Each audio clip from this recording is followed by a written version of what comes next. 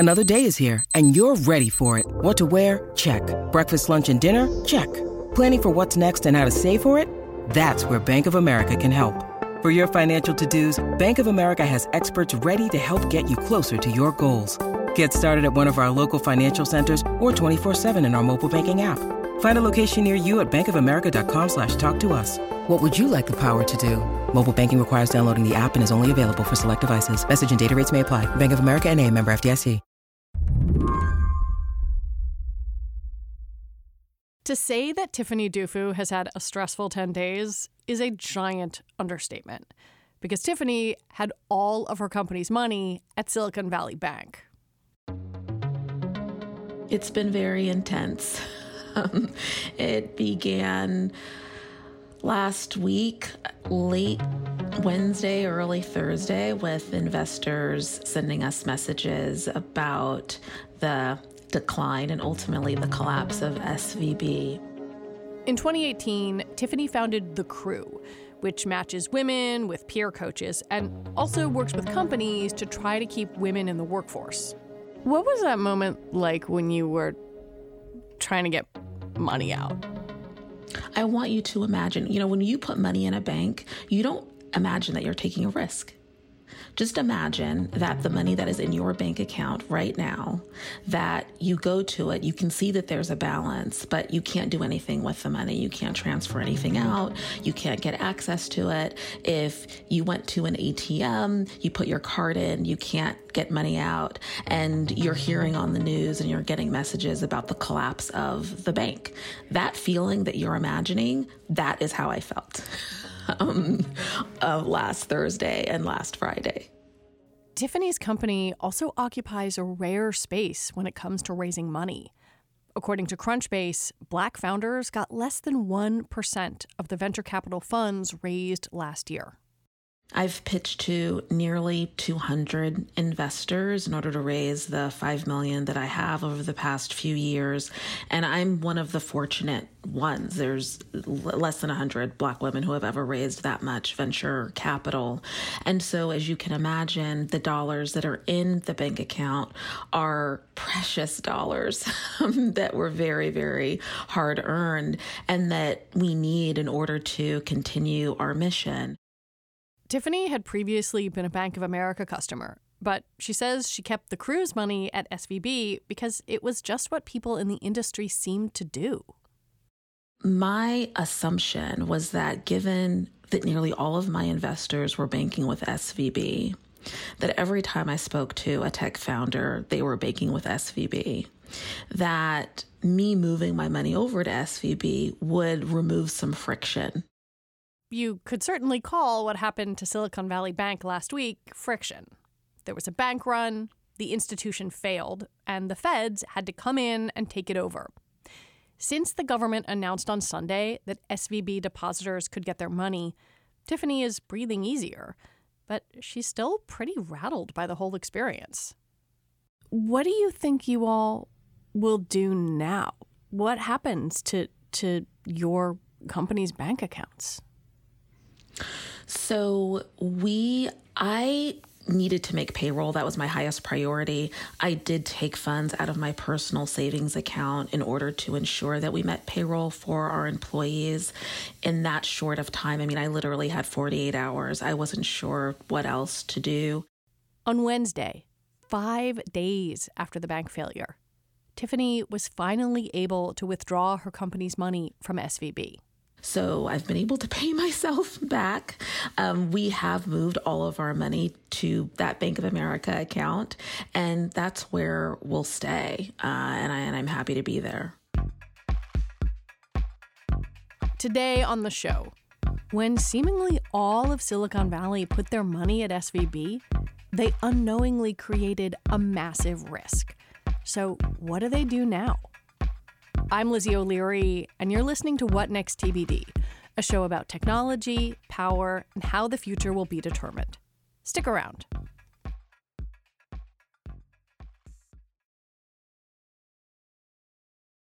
Tiffany Dufu is one founder with one company. But her experience, where it seemed like everyone she knew in the industry was banking with SVB, was pretty common. If I had asked you last year, or even maybe a few months ago, like, what's the relationship between Silicon Valley Bank and Silicon Valley, what would you have said? They're one and the same. That's Priya Anand, who covers startups and venture capital for Bloomberg News. According to Priya's reporting, SVB did business with 44% of venture-backed tech and healthcare companies that went public last year. SVB was part of the fabric of the tech community, even tech companies outside of Silicon Valley, specifically outside of the Bay Area, outside of California. It was so enmeshed into the startup world that they were essentially one and the same. And who was banking with them? Companies of all stripes and sizes have worked with SVB, and even the wine industry in California banked with Silicon Valley Bank. They had a whole premium wine product. So this bank was not just a bank to people in the tech industry and to startup land. Can you tell me about why? Why did everybody go there? Well, here's one thing I heard from a fund manager late last week.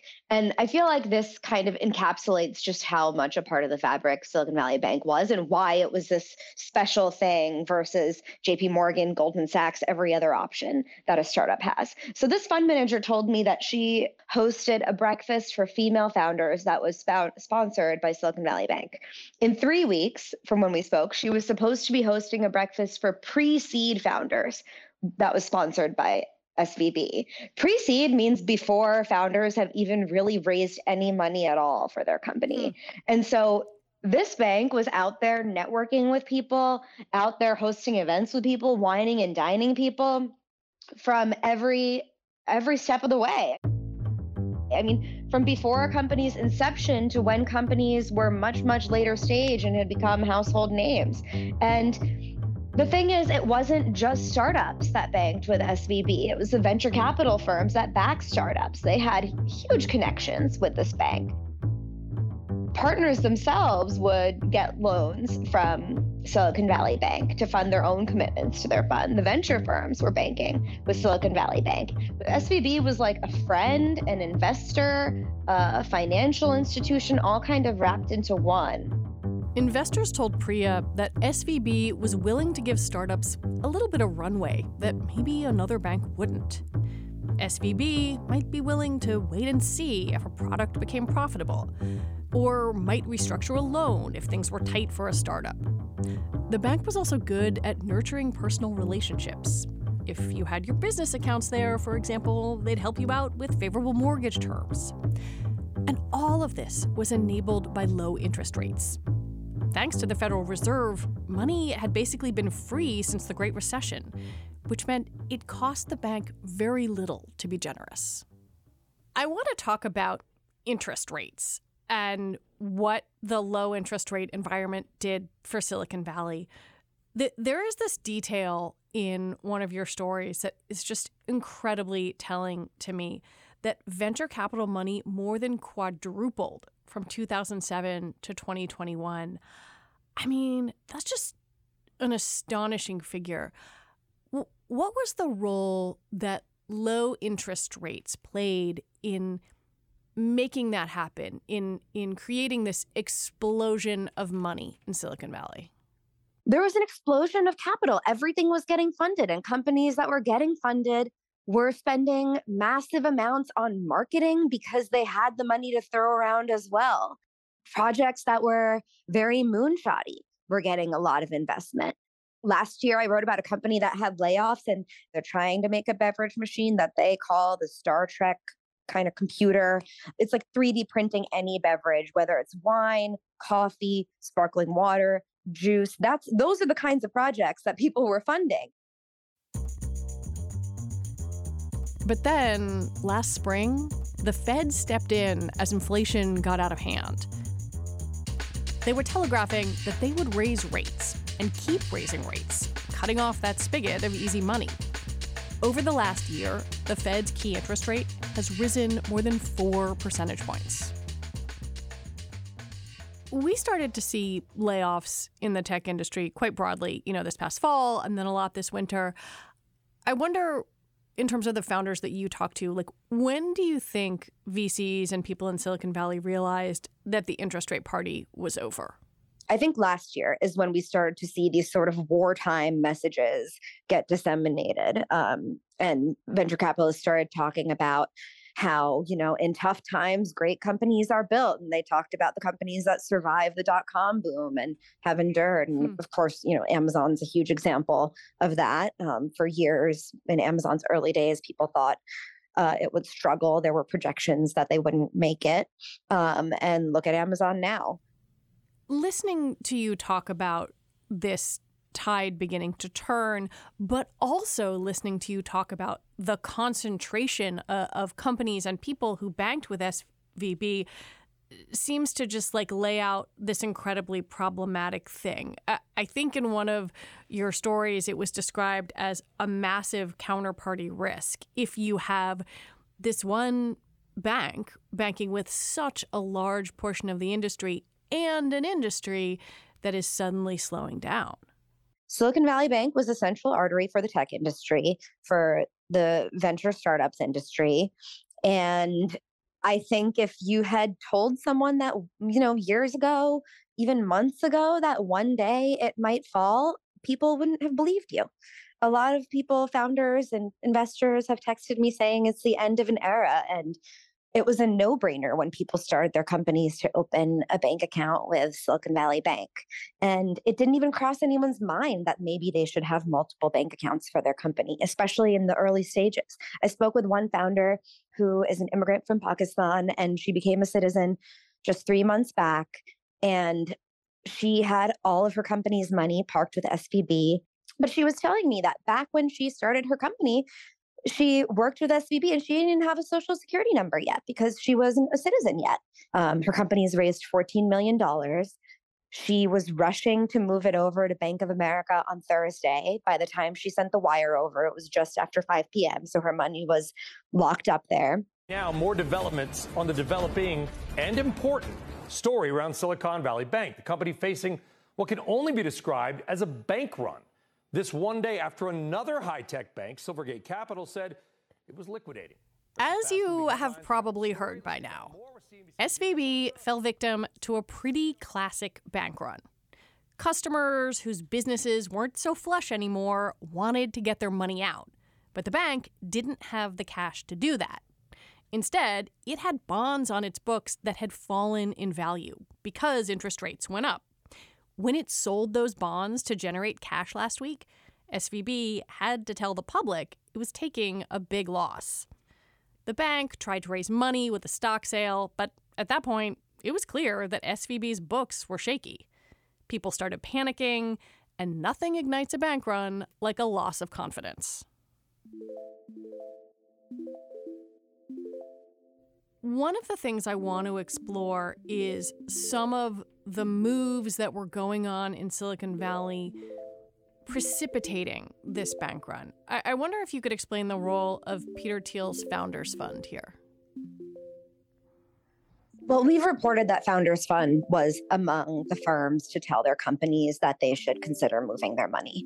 When I started texting with investors and trying to understand what they were telling their portfolio companies and asking portfolio companies what different firms were telling them, it became clear that even investors who at the start of Thursday were in watch and see mode, and founders who were in, wait and see what happens. Let's watch what's going on. SVB is a storied institution. We trust SVB. Even folks in that camp, over the course of the day, as it became clear, other investors were telling their portfolio companies to maybe be aware of potential risk and consider diversifying their bank accounts.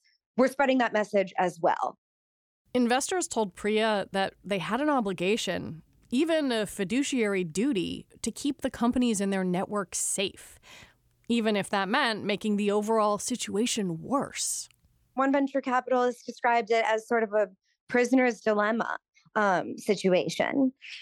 And so there's a lot of, I don't want to use the word hypocrisy around it, but there's a lot of pointing fingers around what's an individual decision and what's better for the collective and how should you guide your own companies, even if you think maybe for the collective it would have been better that Silicon Valley Bank remain an institution in this industry. And to be clear, VCs, even folks who said that their companies should move their money, have come out in support of the bank, which seems like a strange dynamic, right? To be putting out statements in support of a bank that you told your companies to maybe move some of their money out of. Like they are appreciative of its role, but also like, yeah, but we want our companies to get out? Some of that happened. And then in the aftermath of SVB's collapse, we reported that more than 100 firms had signed on to a statement saying they support SVB. And if it were to reopen and be well capitalized, they'd encourage their companies to still do business if someone else, bought the bank and it were propped back up into a good place. I think there's a lot of emotion in the industry right now around this bank and how to deal with the fact that people wanted their companies to move their money. People didn't feel great about some of the risks Silicon Valley Bank had. But in the aftermath of its collapse, people seem to feel worse. And it's unclear what exactly all these statements of support that came out after the bank collapsed will actually lead to in the future. When we come back, VCs freak out on Twitter, then see themselves as heroes.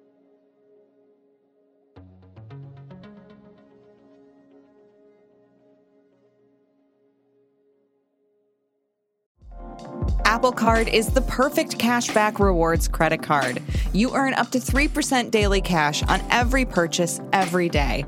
That's 3% on your favorite products at Apple, 2% on all other Apple Card with Apple Pay purchases, and 1% on anything you buy with your titanium Apple Card or virtual card number. Visit apple.co/card calculator to see how much you can earn. Apple Card issued by Goldman Sachs Bank, USA, Salt Lake City branch. Subject to credit approval. Terms apply. For the ones who work hard to ensure their crew can always go the extra mile, and the ones who get in early so everyone can go home on time, there's Grainger, offering professional-grade supplies backed by product experts so you can quickly and easily find what you need. Plus, you can count on access to a committed team ready to go the extra mile for you. Call, click Grainger.com, or just stop by. Grainger, for the ones who get it done.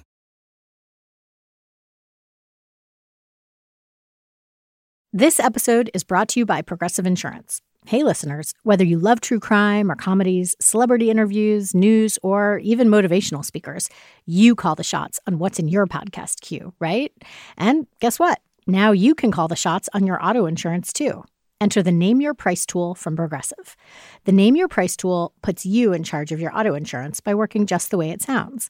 You tell Progressive how much you want to pay for car insurance. Then they'll show you a variety of coverages that fit within your budget, giving you options. Now, that's something you'll want to press play on.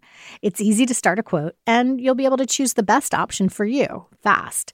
It's just one of the many ways you can save with Progressive Insurance. Quote today at Progressive.com to try the Name Your Price tool for yourself and join over 28 million drivers who trust Progressive. Progressive Casualty Insurance Company and Affiliates. Price and coverage match limited by state law.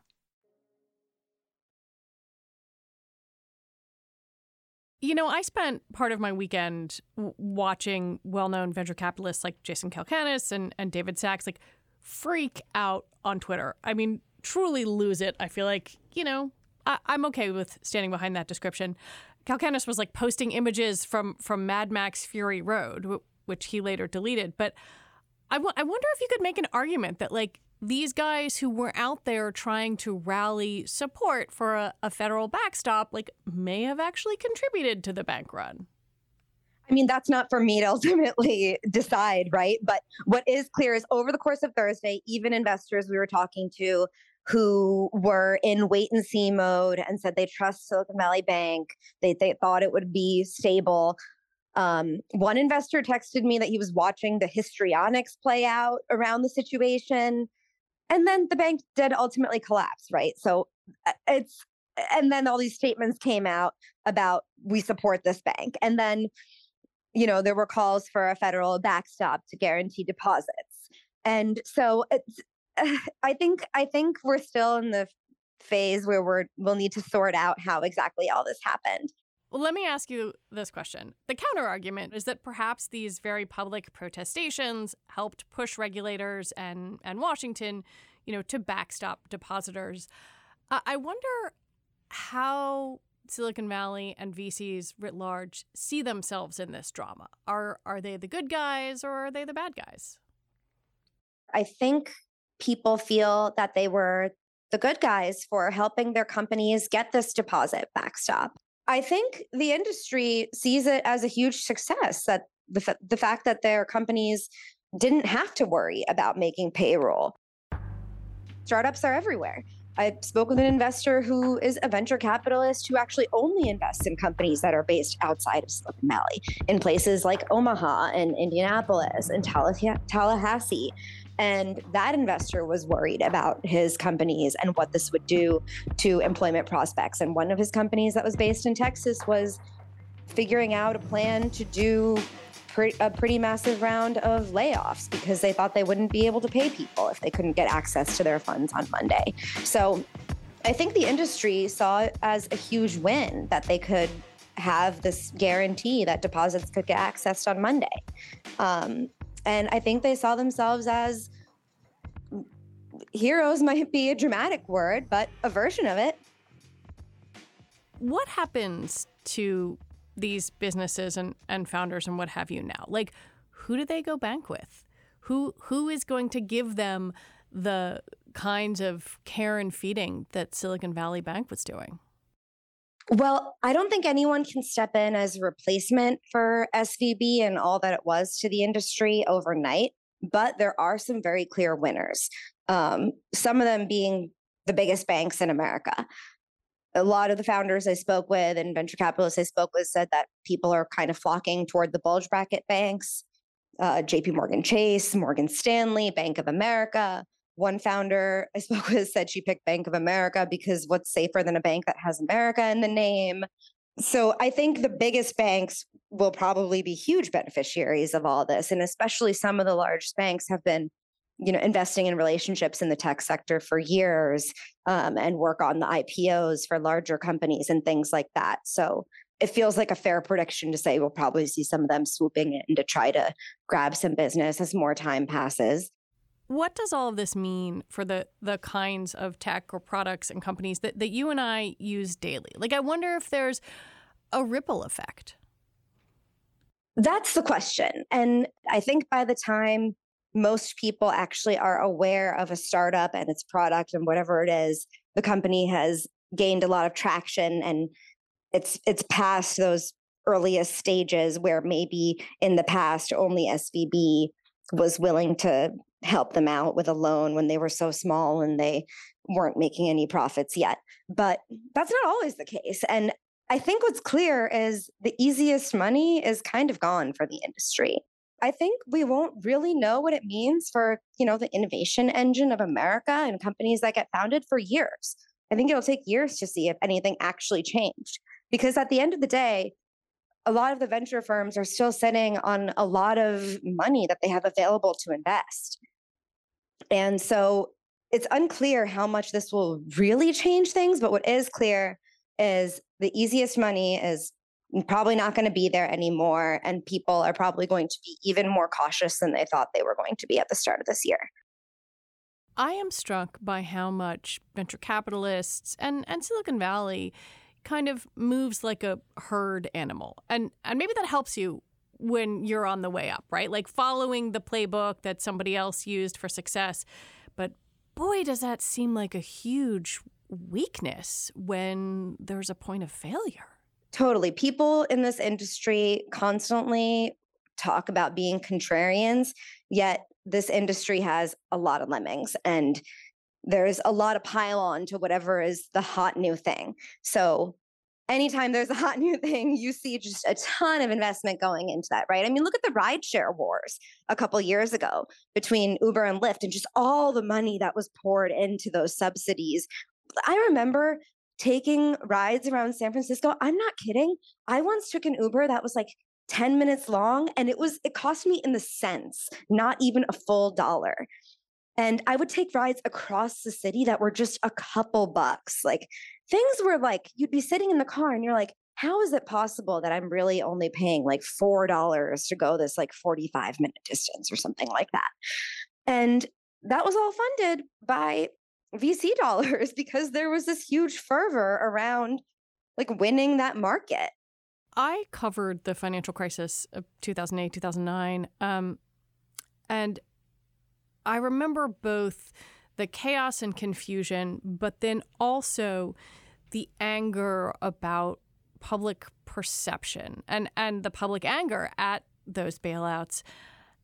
And in talking to you, it really sounds like maybe the investors who you've been talking to might not understand the public anger or public perception of what happened here. And maybe it's too soon to categorize everything that happened, but I wonder what lessons you think Silicon Valley is going to take away from this. Like, are all those libertarians converted to loving the Federal Reserve, or is this something different? Like, how do they see this? Well, I think as sort of a general statement, people always in this industry want to think that they're different and think that they're the exception to everything else, right? When it comes to regulation in spaces that their companies operate in, they say that, we don't count because regulation was for those kinds of companies and we're different. Everyone always wants to think they're different in this industry, even if it might not seem like what they're doing is different. So that, I think, is a general statement that's fair about Silicon Valley. And I don't think there's a full understanding yet of the public perception on this issue. A lot of investors are out there saying like there would have been more, people think there would have been more decimation of the financial system had the government not stepped in. Which may and well back be deposits. True. It's hard. Which may well be true. Which may well be true. I don't know. I can't predict what would have happened, right? None of us can. And people are still figuring out, companies are still figuring out, CEOs are still figuring out where to put their money. They're still making those decisions. There's still some sort of dust settling happening here. And I don't think the full public perception has sunk in. Priya Anand, thank you so much for talking with me and for sharing your reporting. Thank you for having me. Priya Anand covers startups and venture capital for Bloomberg News. And that is it for our show today. What Next TBD is produced by Evan Campbell and Patrick Ford. Our show is edited by Jonathan Fisher. Alicia Montgomery is vice president of audio for Slate. TBD is part of the larger What Next family, and we're also part of Future Tense, a partnership of Slate, Arizona State University, and New America. And if you want a good breakdown of exactly how SVB failed, take a listen to Wednesday's episode of What Next. Mary Harris will walk you through it. All right, we will be back on Sunday with another episode. I'm Lizzie O'Leary. Thanks for listening.